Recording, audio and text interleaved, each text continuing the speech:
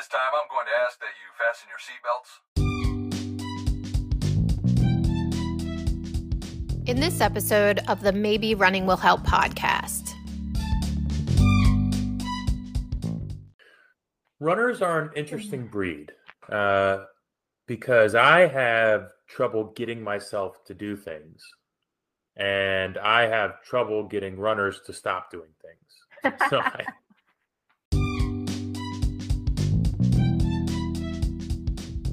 Welcome back to another episode of the Maybe Running Will Help podcast. I'm your host, Nikki Tamburino, also known on Instagram as One Classy Mother Runner. In addition to being a play on words, I'm literally a mother runner. But the classy part is more about having high standards on how I behave rather than style. I'm a personal development enthusiast, focusing on mindset and growth through sport. But back to why you are here. Every release, we bring you experienced guests who are connected to the community and pair their experiences with compelling research to inspire you so that you can continue to thrive through running. Our mission is to promote running as an inclusive sport, give hope to others, and motivate you to keep lacing up. I'm so glad you're here today, and I hope after listening, you'll feel motivated to subscribe to our show and share it with your friends. Finally, we love feedback, and for that reason, we highlight your reviews on the show. So don't forget to submit your ratings with comments on Apple Podcasts or wherever you stream our program. Now, let's get started. Hi, from OIB, North Carolina. I am not going to take up too much of your time with this intro because I have got to hit the beach. And also, I just can't wait for you to hear from our next guest. He's one of my favorite follows on social media with his educational yet hilarious videos about the human body. Dr. Dan Genader is the most popular PT on the net, as far as I know, and for good reason. His viral stretch video to Cardi B's WAP song is the best thing I think I've ever seen. Go check it out on our Instagram page at Maybe Running Will Help and give him a follow. Oh, and one more thing. Wish him a very happy birthday. Today, the Dan Genader turns the big 30. Thank you, Dr. D, for spending time with me. We are wishing you a very special birthday. Now, it's time for me to soak up the sun. I hope you enjoy this super fun conversation about our interesting breed of athletes. Dan Genader, that kind of sounds like a superhero or something.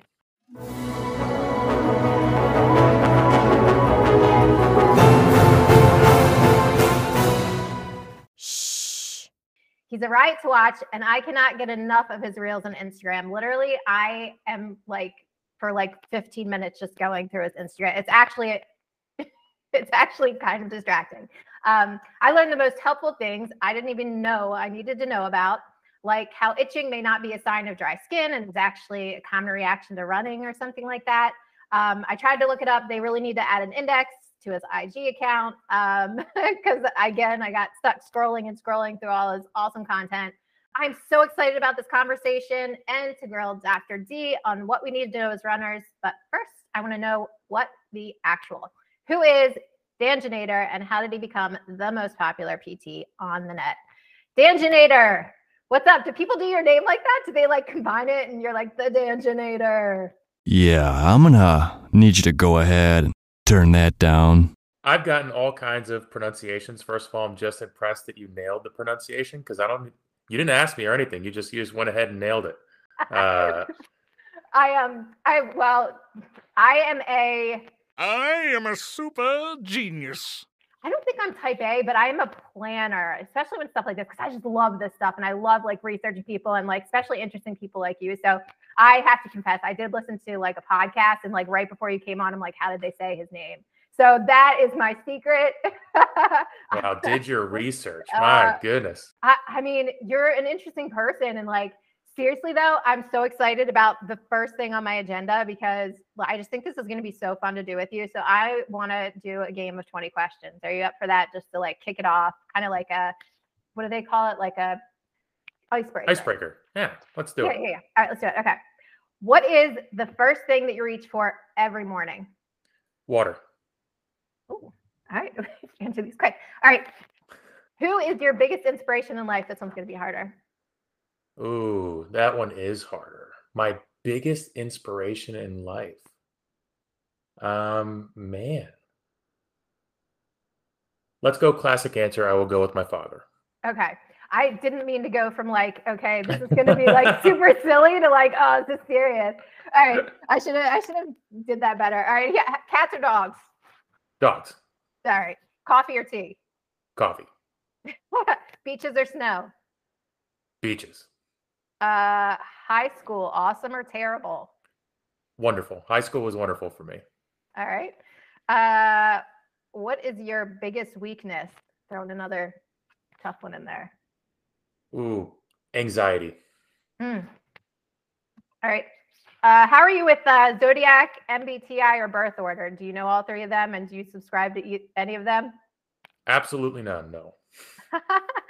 Do you know what your love language is? My love language is acts of service for sure. All right. Are you right or left brain? Do you believe in that? Is that a thing? So every time I'm ready to commit to one side or the other, I convince myself I'm on the other side. Okay. I feel like I play both sides. Yeah, I can see that. We're going to talk a little bit more about that, but I can see why you would say that.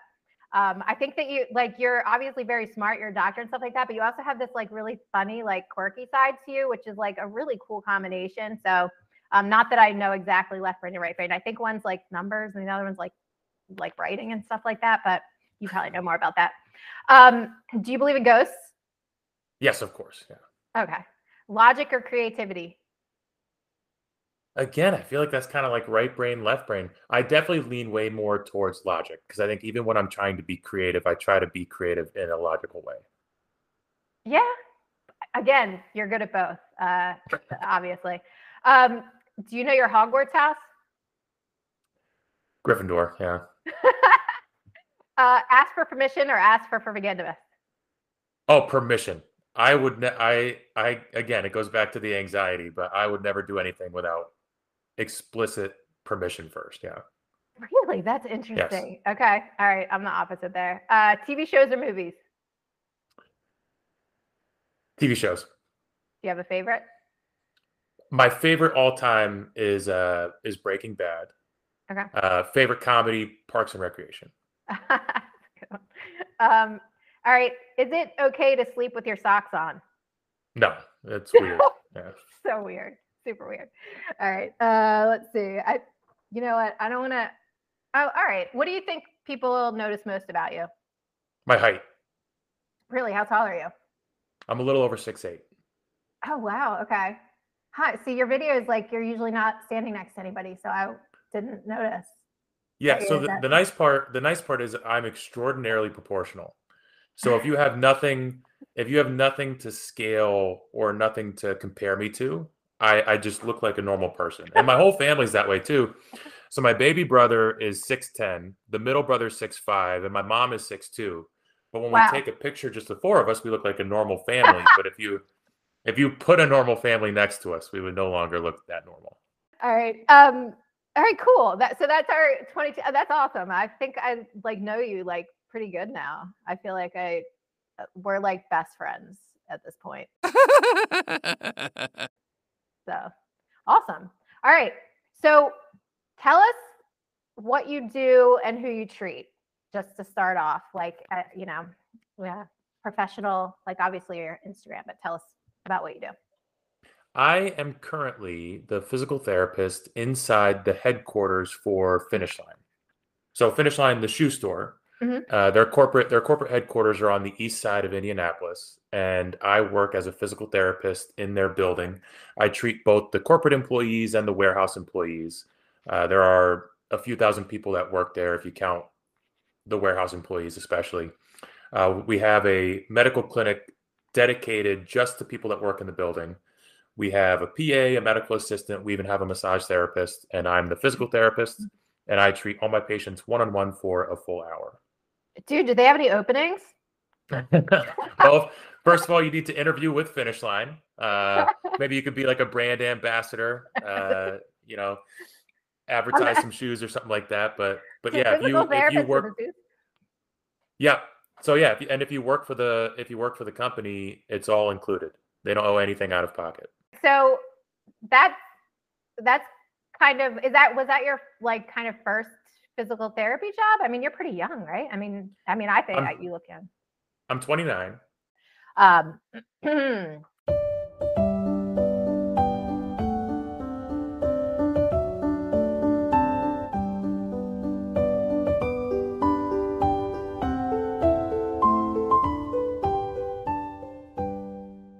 okay, yeah. My first physical therapy job was at your classic outpatient physical therapy clinic. I would treat, anywhere from 12 to 18 patients a day, and I worked that job for a year, and then I got promoted to the clinic director after my first year of working.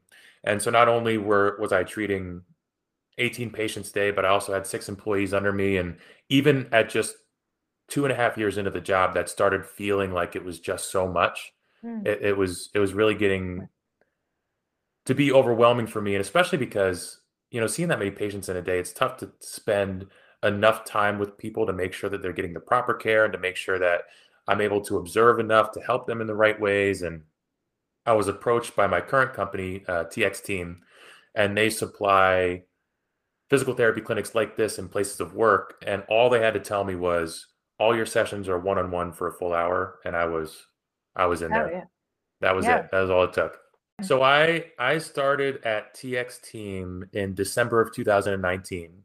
And that's when I was the physical therapist inside the State Government Center of Indiana.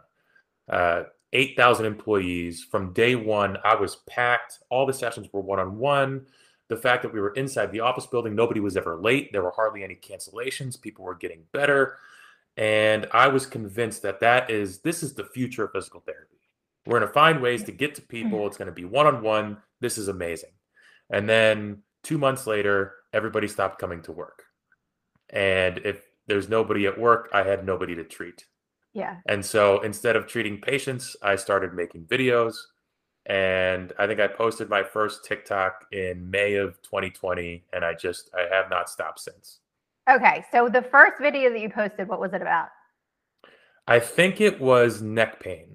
I think or some kind of like neck tension leading to a headache. Here's a mobilization you could try. Do you remember why you started with that, or like what your thought was like, okay, I'm going to do a TikTok. Let me do neck pain. It started because I was addicted to TikTok.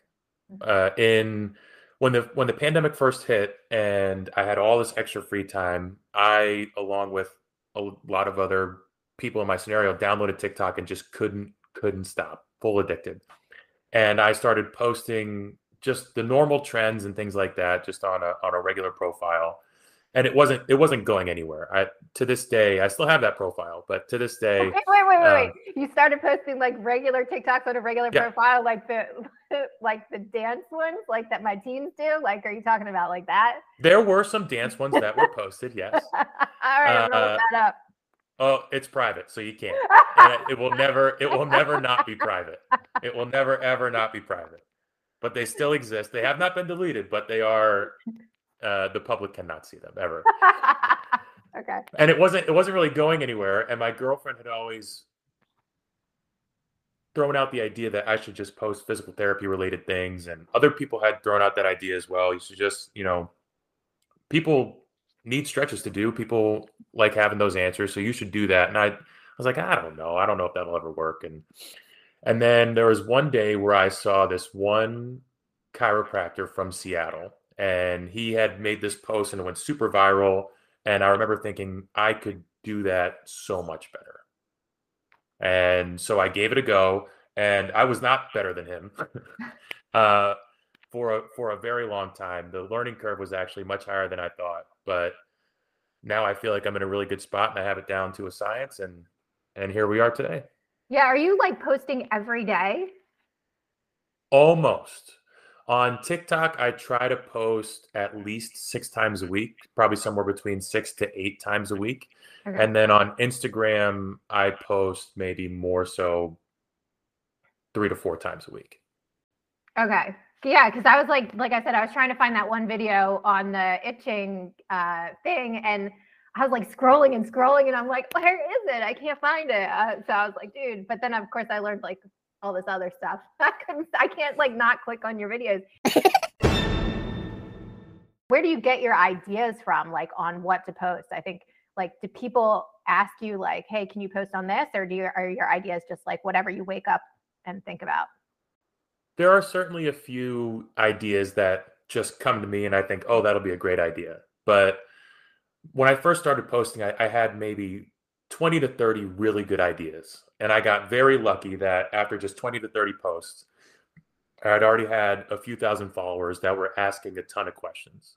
And now the questions and the responses that I get to videos lead into more videos and lead into more videos and lead into more videos. So now I would say maybe 90 to 95% of my video ideas come from feedback from videos that I've posted. And it's just a self-fulfilling loop, which is nice because it's hard to ever run out of ideas because people are constantly handing them to you.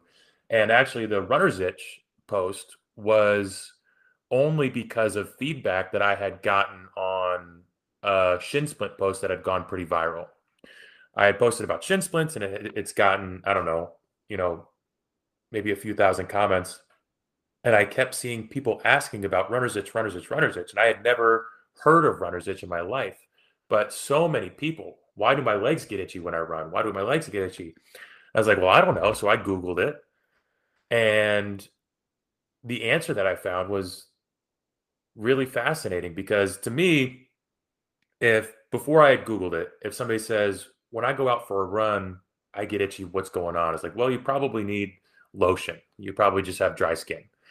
But the people that were saying it say it happens, within the first few minutes before they even get a chance to get sweaty. And there were other people that had said, there's no visible rash because some people do develop a rash, especially if they're running in the heat and at least, or because there's clothing rubbing against their skin or something like that. But you can see that. But they were perplexed because there was no sweat and there were no visible rashes. And so I give it a Google and I find a pretty reliable source. And apparently when you're first starting exercising and your capillaries start expanding because your muscles need more blood, that expansion of the capillaries can just stimulate the nerves in a way that causes an itch. It's fascinating. I have been running for a long time. I would never think to ask a PT why my legs itch. It would just always occur to me that it would because I needed lotion or maybe I brushed up against something like grass or something like it would never like it was so interesting. Like I was like, I gotta contact this guy. Like, what else can you tell me that I don't know? That I don't even know. Well, I'm pretty sure that's why I'd never heard of it before, because it doesn't happen to me and nobody had ever thought to ask me the question. But the beautiful part about TikTok is that it's just a common space for all kinds of problems. And I get to just dive in there and almost audit it more so than have people specifically ask me questions. And that's where that one was found. That's so awesome. Yeah, because I mean, that is with social media. It's like you're getting so many people from everywhere that you would never have access to, and they wouldn't have access to you.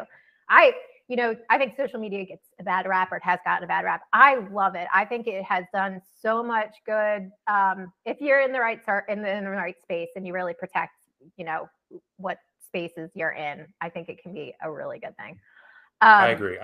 I view social media kind of like a tool where it's like a hammer. You could do some incredibly destructive things with a hammer if you don't use it the right way.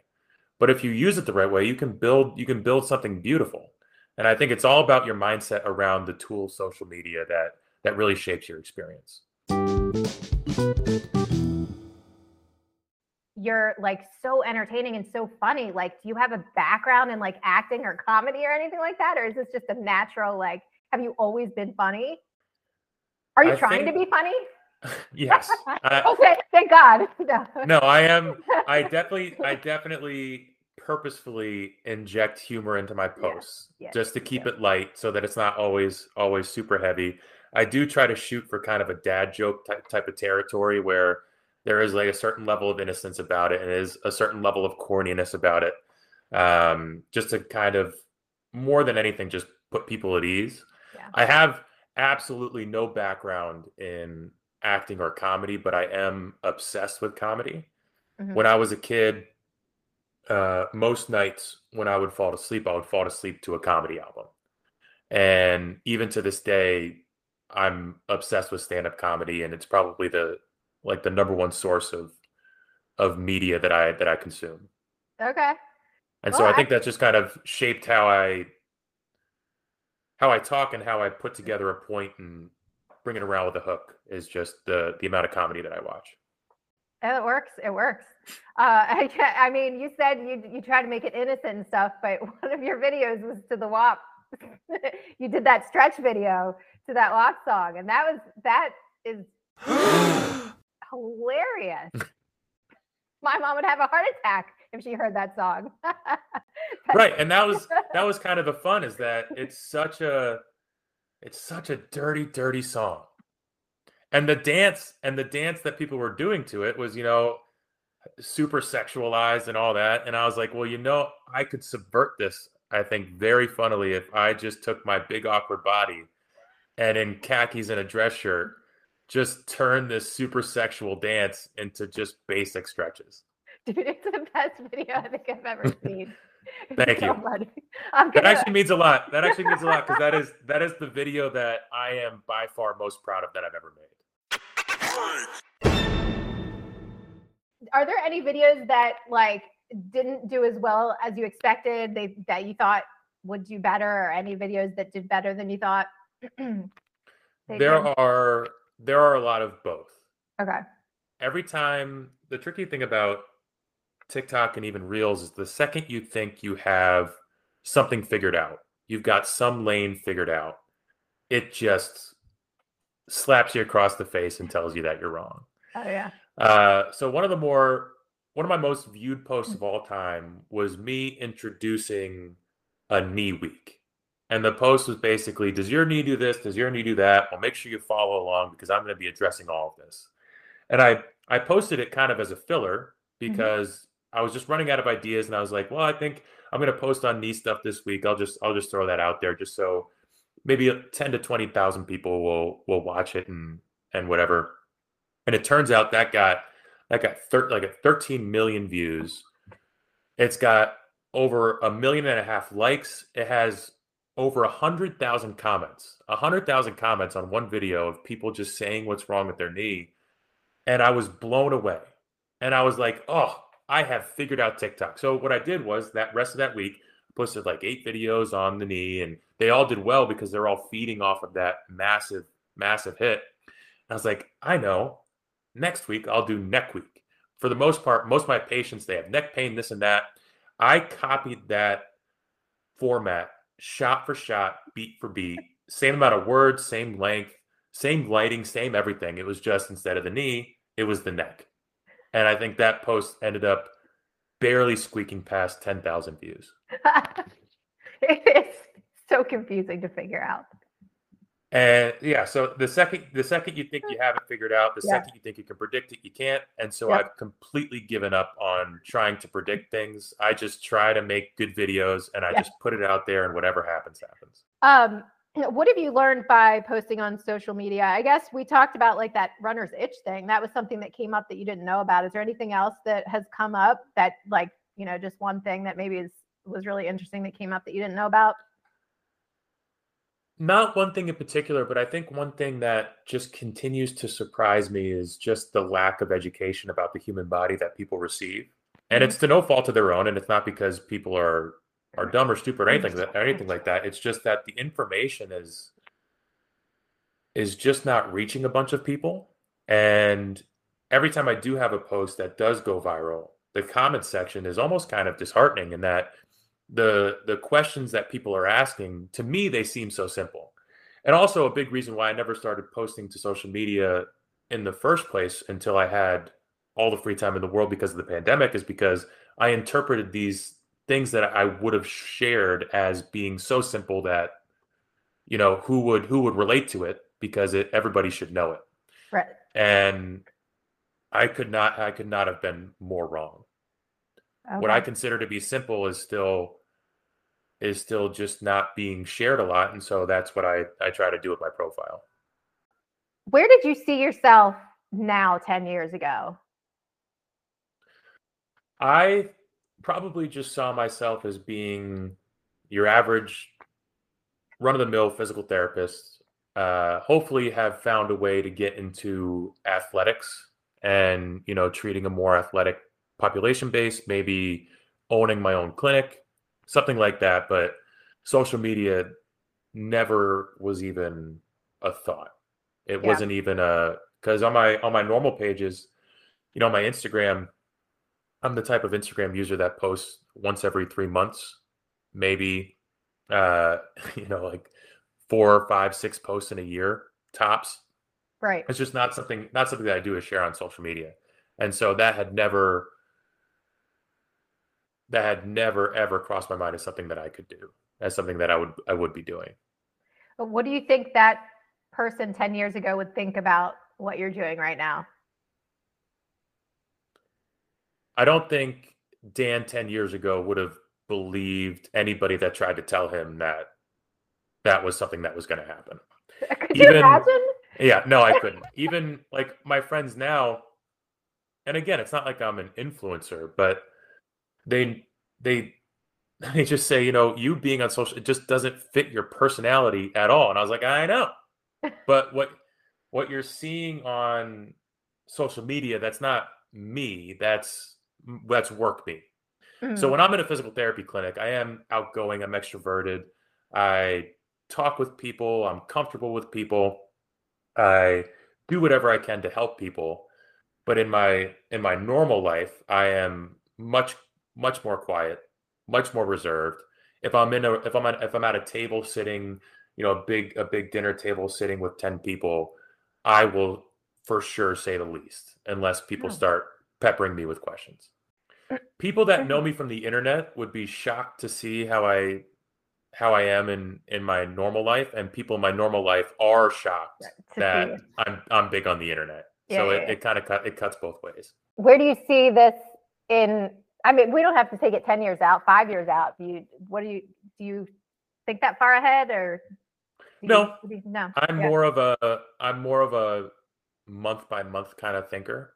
Yeah. I don't have a yearly goal. Sounds insane to me. Like that. That sounds crazy. It's so far. It's so long. So much can happen. Right? Anything can happen. So I'm more of a month to month kind of person, but I certainly will keep this going as long as people keep watching and listening and caring. Yeah. And last year I made just as much doing social media stuff as I made in my normal physical therapy job. And this year it's on pace to be my number one source of income. And so it's completely changed everything, really. Yeah, the whole trajectory of your life can be just this completely different path now. Mm-hmm. Yeah. And I'm just riding the wave month by month, seeing where it goes. All right, let's get to some of the running stuff. So, all right. Yes, we're here now. You're Dr. Dan. The doctor is in.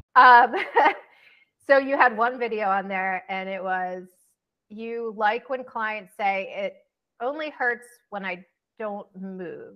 There are two main reasons why I really love that phrase. The first is that physical therapy me, if I have a patient that says, my quad is super tight and super sore when I'm sitting at my office job, but when I go play basketball or when I go work out in the gym, it feels totally fine.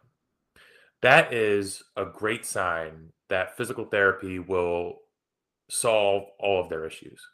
Because all it means is that when you're loose and moving and you have blood going through that muscle and it's flexible and contracting and relaxing, contracting, relaxing, everything feels fine. Whatever is wrong in that quad feels fine as long as everything is optimized because it's moving and there's blood flowing.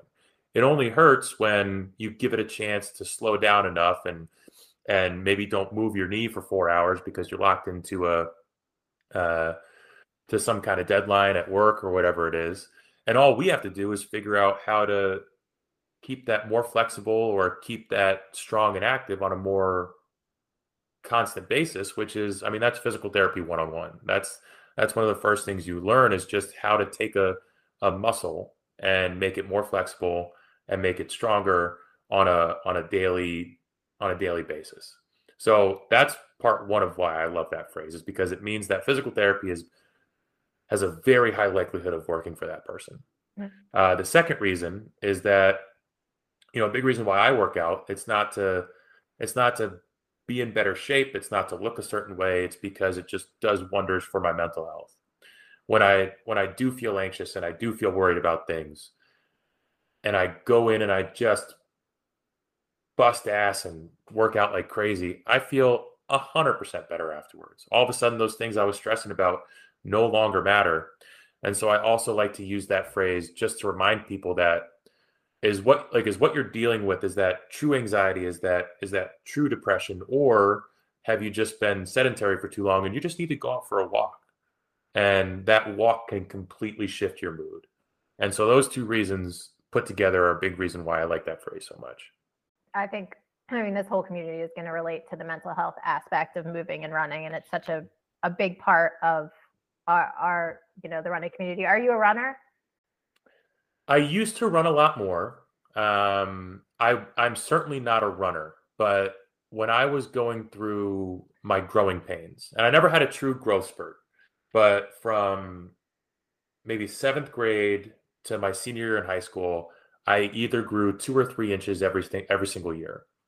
And it took forever for my body to catch up and figure out I was like a baby giraffe for a very long period of time.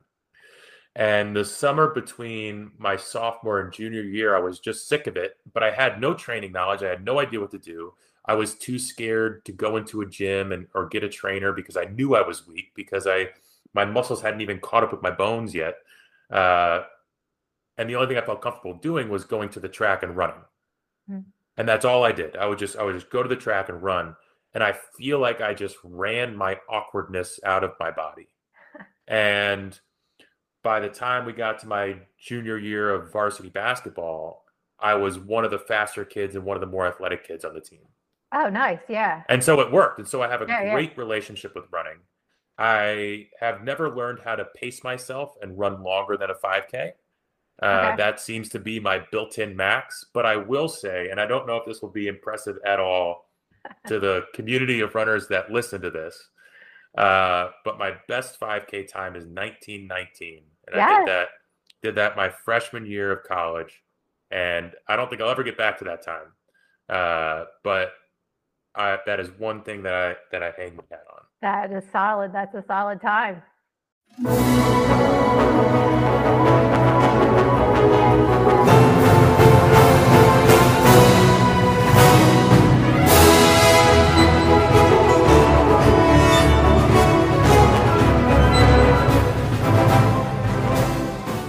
You were into baseball. You wanted to be a professional baseball player, right? Yeah, it's the only thing I've ever wanted to be in my whole life.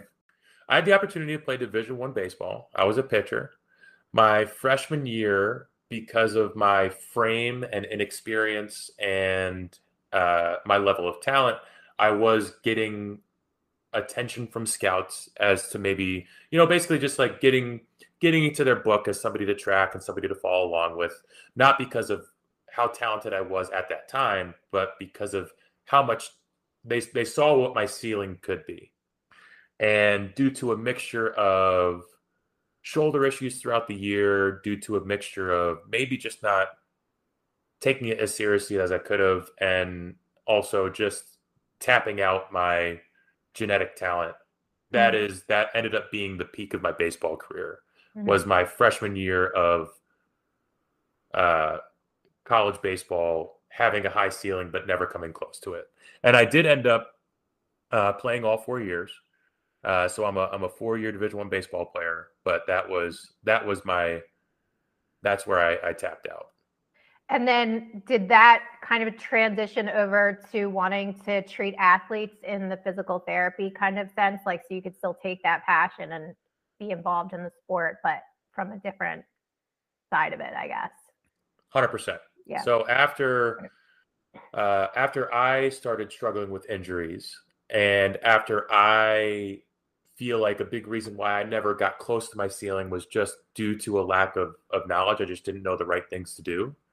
Those were two things that I set out when I first got to physical therapy school as things that I would provide to others, is that I would make sure that I would share as much information as possible so that kids that were in my position have all the information necessary to take advantage of it should they choose, and try to keep kids healthy throughout their career so that they're not limited by an injury that could have been prevented.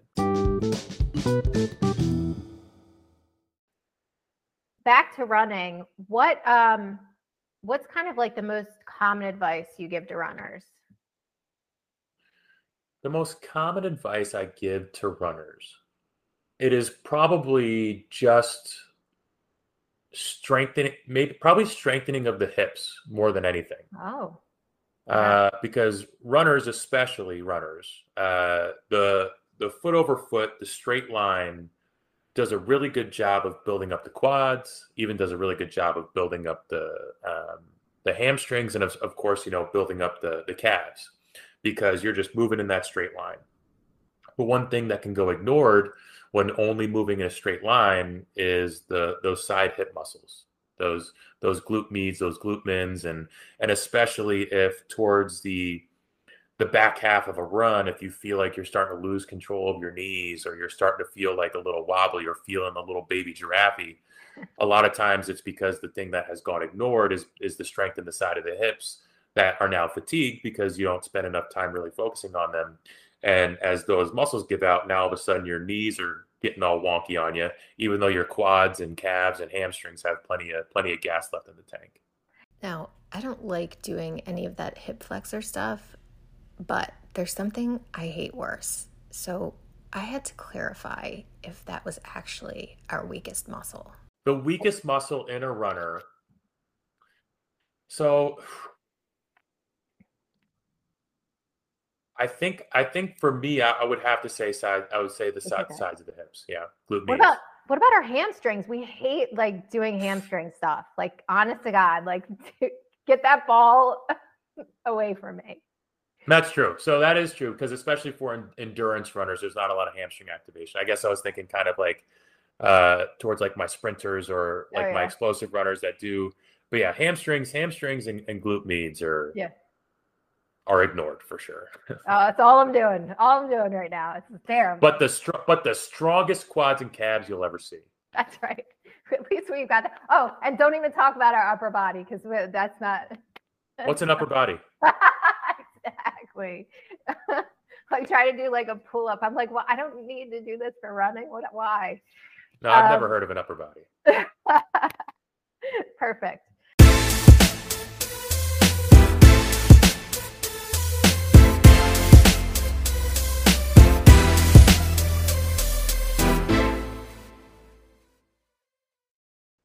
Oh, you know what I want to ask you about? This is something that I don't know if I want to say struggle with. I just notice it, and I think it's weird. Like, people might think restless leg syndrome. Like, if I'm sitting on a plane or I'm like watching TV, like my legs are nonstop, like moving, bouncing up and down. Like, so much so I was on a plane and I like told the person, I'm like, I'm sorry, I have restless legs. And like, I don't know, like what to tell you. What is that about? Like, I don't think I've ever really asked anybody. I just assumed it was just energy stored up or something. Restless leg syndrome is a misfiring of the nerves in the legs that just lead to that jittery feeling. And it's actually not something that is super well understood.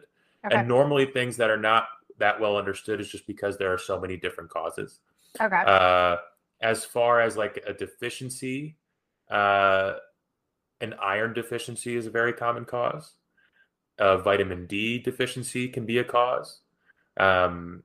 Also, there are very, very active people like yourself that have it the second they have to sit down for a while.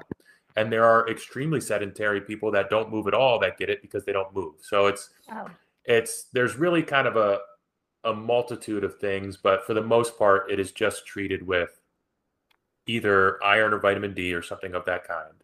Okay. Or when it does come on, you just kind of got to treat the symptom and just kind of move around a little bit. Guys, I almost forgot. Shout out to Joey Mack from Tampa, who wrote the following review about episode 6 with the running legend Bart Yasso. Incredible conversation with Bart Yasso. He was so personable and told such great stories about his life before running, the many people he's met through running across the world, and a wonderful autistic boy that he befriended later on. I thoroughly enjoyed this episode, and I've also enjoyed the ones before. Nikki is an incredible host, and she adds little bits of flair with sound drops and music to keep the conversation entertaining. It is a must listen for any runner, no matter your skill level or tenure with running. Look me square in the eyes and tell me you love me.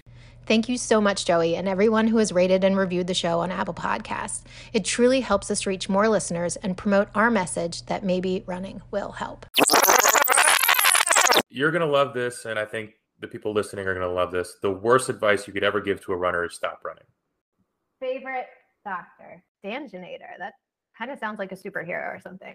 The absolute worst advice. If for no other reason, then simply they are not going to listen. Yes. But also, if you're treating a runner, one thing that I feel like you have to understand as a practitioner is that is their source of happiness, that is their source of fulfillment, and you can't take that away from them because that is a lot of times how runners identify. They identify as a runner. You can't take that away. And so it's terrible advice because you have to find some way to work around it. You have to be creative. You have to find some way to keep that person running that does not involve a stoppage.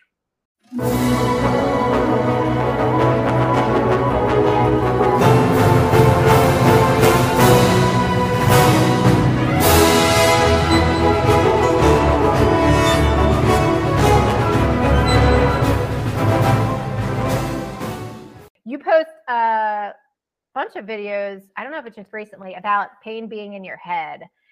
And I love that because I'm like, oh, dude, that means like maybe if we can figure that out, we can push through the pain a little bit further, especially for endurance athletes. So can you talk a little bit more about that and how we can use that as runners? Pain is a lot more complicated than a lot of people want to give it credit for. I think a lot of people view pain as a sense, like sight. Like we all look at something, we all see the same thing. Or a sense like smell, where if we're cooking in the kitchen, we can all smell the same thing. But pain is something that is completely different, mostly because there's no such thing as a pain receptor in the body. You don't have pain receptors. You have nociceptors, which are technically more closely related to threat receptors. They're in your body to recognize when something is too hot to touch, or something is possibly causing trauma, or there's a cut in the area. Those nociceptors send that level of threat, and then the brain has to interpret what type of symptoms to send to that body part, sending the threat signals based on mostly prior experiences and where you are. That's why if, let's use the stove, for instance. If, let's say, there's been something very, very cold sitting on the stove that should have been in the freezer for like an hour, and then finally put it in the freezer, it's no longer there, and you didn't know it was there, but you go to touch it, your first instinct is going to be pull it away. That was super hot. I think I'm burned. Because the same nociceptor that interprets heat also interprets cold, and in that context, your brain is like, that is so hot, get it off of there, that hurt, when there was actually no threat whatsoever. And so pain is a lot more malleable once you are able to change the context in which you're interpreting threat. Okay. So I'm at mile 20 of a marathon. How do I change my perspective on my pain at that point? So you know that you're at mile 20.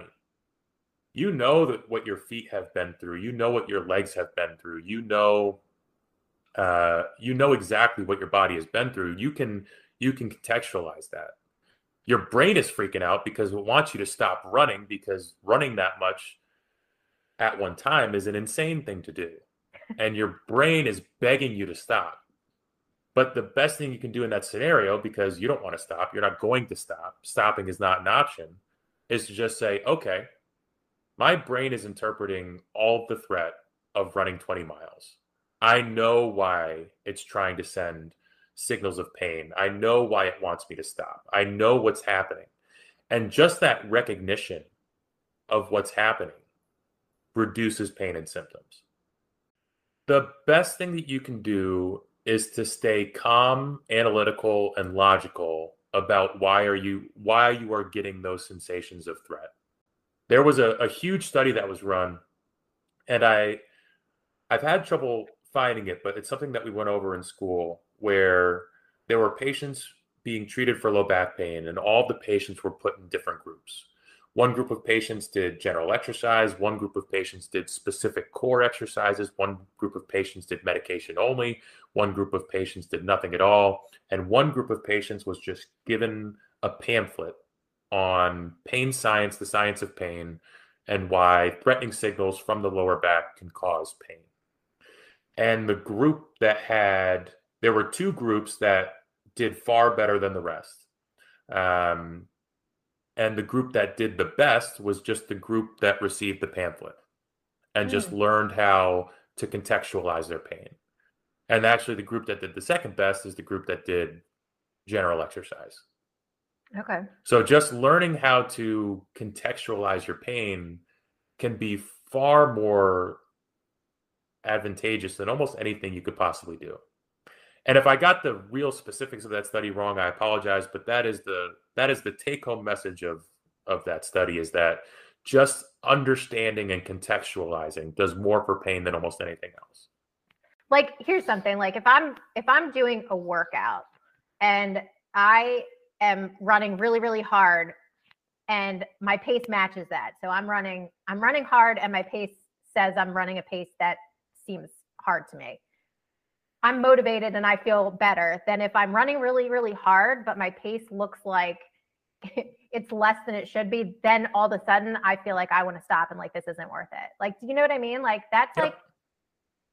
Yeah, it's more, again, context is everything. So the placebo effect, the reason that works, and the most, for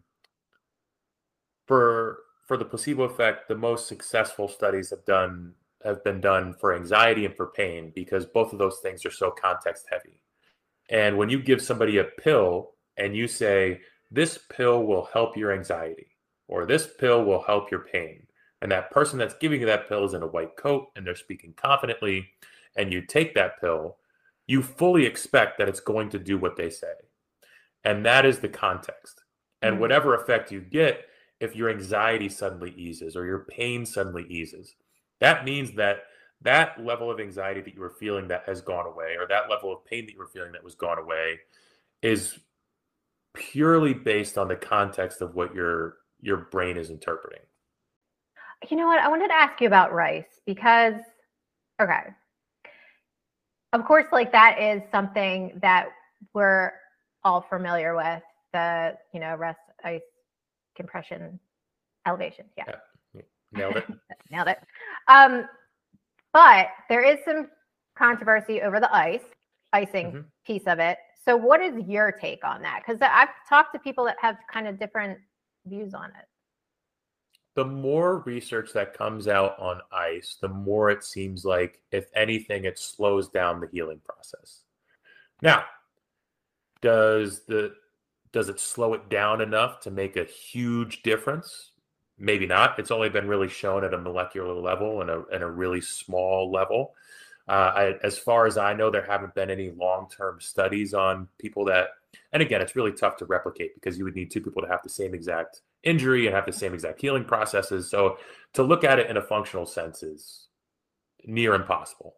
On a molecular level, though, the ice does seem to at least have an effect in slowing down the healing process. So in general, ice is not anything that I will suggest, recommend, or rely on unless we get to the point to where, again, it's more of an out of options kind of thing for me.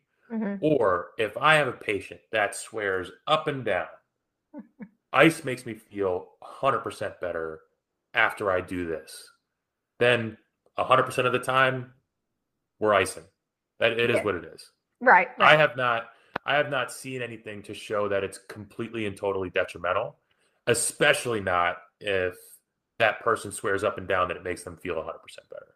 Right. Even if it's in their head, like if that works for Right. them, so be it. Yeah, What- and if that's how they contextualize their pain, because again, that's what it is at the end of the day, and Yep. ice is their placebo, or ice is their magic fix, or whatever you want to call it, then it works. Period, end of story. If they tell you it works, it works. Yep. What is you have like a substitute for that, right? Like a different acronym for like what you tell people to The current acronym is peace and love. Aw. And it is so long that it's impossible to remember, which is why nobody will ever remember it. But the P is for protection, the E is still for elevation, the C is still for compression. There's an A in there. Again, I don't even have it remembered. Okay. Basically, video. Yeah. Basically, the peace and love just takes away the ice and encourages early movement. Okay. So it takes away the pure rest, encourages early movement, and takes away the ice. All right, cool. No, that's a good summary. That's good enough. I mean, I can barely even remember the RICE acronym. So I mean, I'll just refresh myself with the video. But I mean, even if I did know it, like the ice to me, like I never do that anyway because I just don't like being cold. So like I would always do that anyway. So what about your best advice for new runners? Best advice for new runners is to start slow. I will always tell runners that and again, I mostly treat people that have been hurt and try to get back into running. I don't really work with people that are trying to get into running out of nowhere. Mm-hmm. So at least from the context of that, I always start them on their return to running protocol, and I tell them that you are not to progress to the next level of the protocol until you feel like the current level is frustratingly easy. I want you to be able to dominate this current level of the protocol and be itching like crazy to move up before you would ever make a jump too soon and then have a setback. And so for me, the advice is always, you'll get to the same end goal anyway. My end goal for you is your end goal. But you're way better off taking 6 months, taking it slow, than trying to get there in 4 months, risking a setback, and now all of a sudden it's going to take 10 months. What about for like aging runners? Do you have any different advice for people who are getting older running, whether they're new or not? Like, what do we need to be cautious of? So the worst advice, like I said, is to tell a runner to stop running. I will, till the end of time, work with somebody on trying to do something that they want to do, whether it's weightlifting or playing a sport, no matter what it is. I will work with you to build strength in any weakness that you're showing, build mobility in any tightness that you're showing. If I can't get you there, I'll try to refer you to people. Mm-hmm. But if it gets to the point where you have maxed out your options and you've built strength everywhere that you're weak, you've tried adjusting your training schedule, you've tried building mobility, you've even seen a specialist, you've gotten imaging, you've exhausted your options, then the discussion becomes, what can we replace running with that would fill the same goal, that would not cause the symptoms that you're having? Yeah. Maybe it's biking, maybe it's swimming, maybe it's, just fast walking. Mm-hmm. That is of course a much tougher conversation. Right. But I would say for older runners, exhaust every option. If running is the thing in life that you enjoy the most, find somebody that's willing to work with you to exhaust every option to keep you running. But also be humble enough, mm-hmm. if you do exhaust all those options, be humble enough to find something to replace that with that gets you to feel at least roughly the same way, mm-hmm. that will not destroy your ankle or not destroy your knee, because finding something to replace running with that gives you 90% of what running gives you is way better than continuing to run and being in crippling pain every day.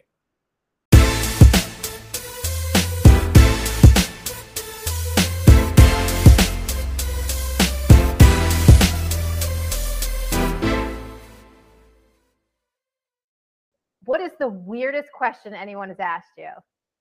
The weirdest question that anyone has asked me, I get at least a few times a day, and it's how tall are you? Oh God, okay. I've never understood it. I don't think it's any different than walking up to somebody and be like, hey, how long is your hair?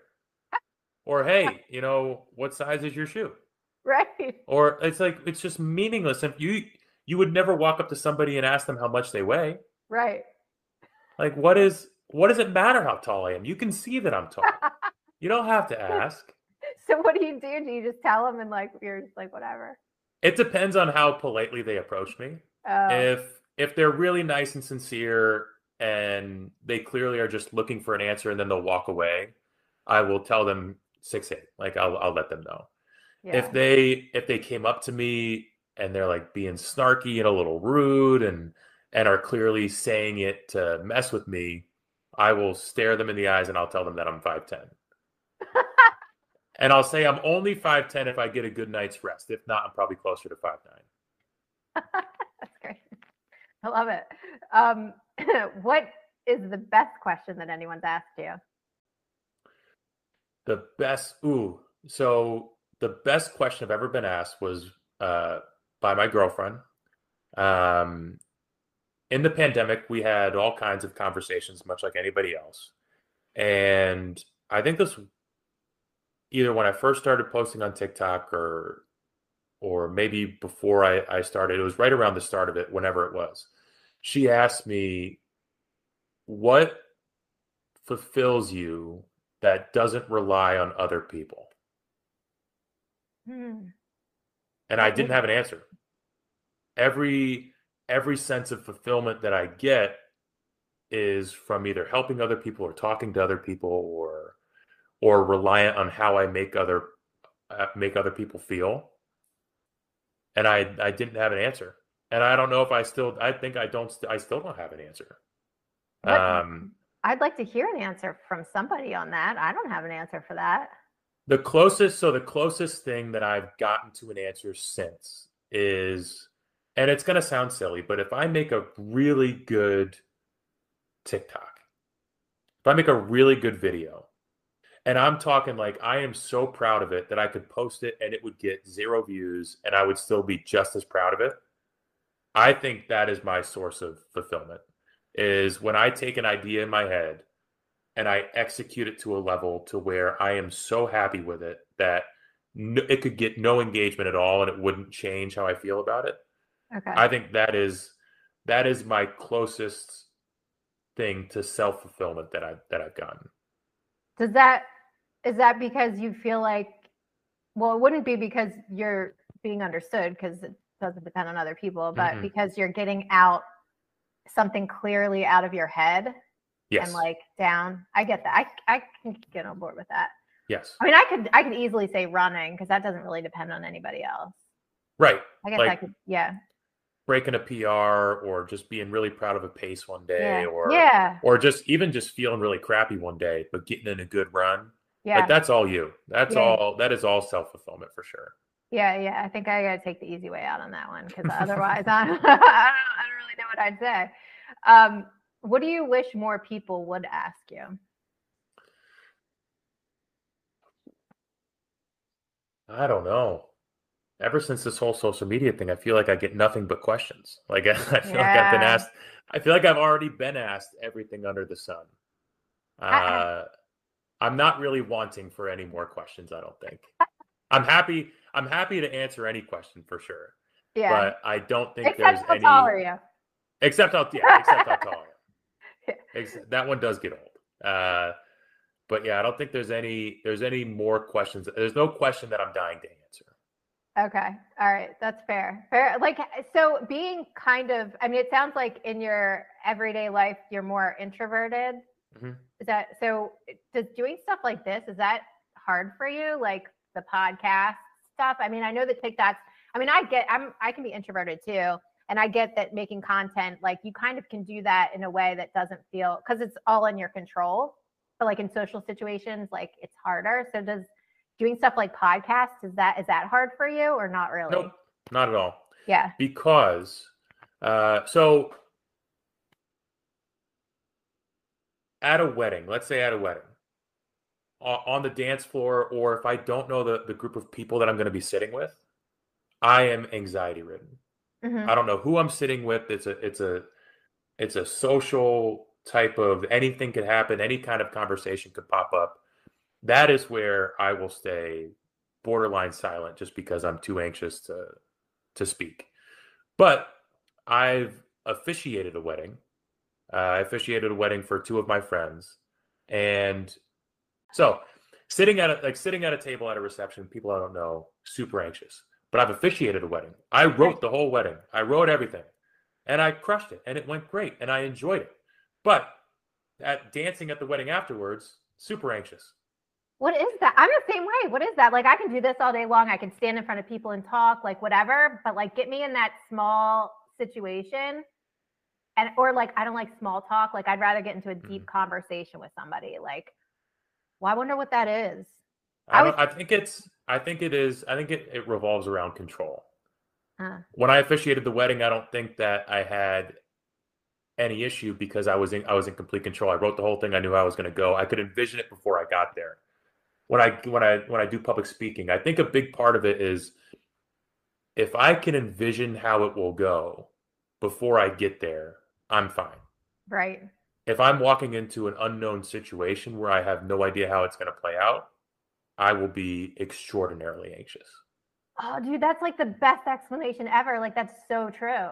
Like, that's exactly what it is. It's the control thing. Yeah. How am I just learning this now? I've thought about it.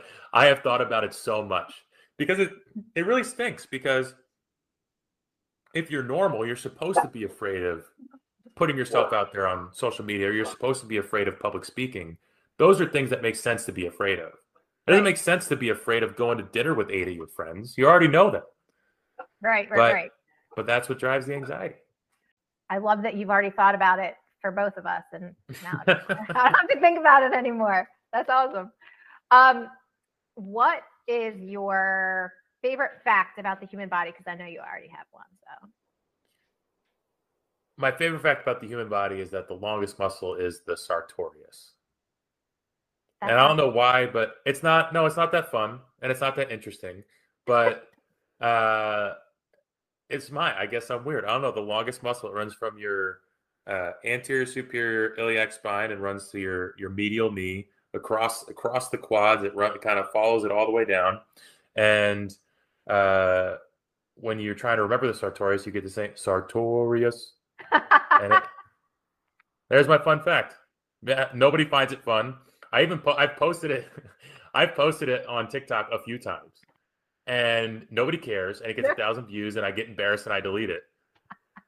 But one of these days, I will try to find a way to show how fun and interesting the sartorius is. I think you have to sing that song. Yeah, just saying. Yeah. Sartorius. Yeah. I think that's it. That's the key to making that interesting for everyone. So the missing link. That is. All right. So, final thoughts. Do you have any? I mean, it can be whatever you want. Sometimes I ask people how running will help. I mean, maybe running will help, but if you have like a mantra, anything, like final thoughts for runners specifically that you can leave us with. Runners are an interesting breed, because I have trouble getting myself to do things. And I have trouble getting runners to stop doing things. So I think that we are so different that there's not a lot of crossover for a mantra. Because my mantra is basically just stop being lazy and just go at least do a little something. And every single person here listening, their mantra is, today I should try to do a little less. And so I don't think there's not a lot of crossover that I could help with. That's awesome. You're so fun. You're so funny. That is so funny. All right. Well, that's great. I really appreciate your time. This is like super fun conversation. It's going to be a really great episode. I'm excited. Yeah, I had a great time. Yeah. This is great. Yeah. I appreciate your time. And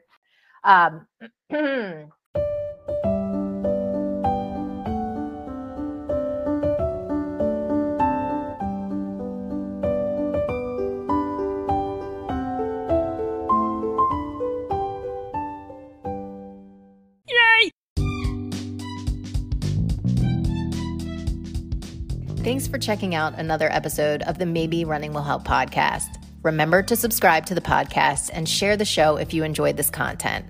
Oh, and tag us on Instagram and Facebook so that we can thank you for helping us to grow and reach more people with the intention of providing hope to others through our community.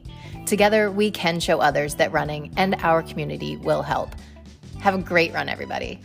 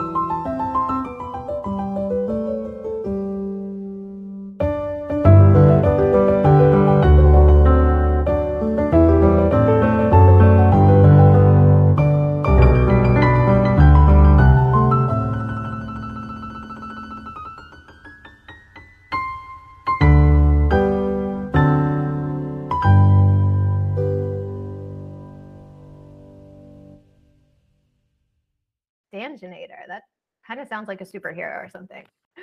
All right, cool.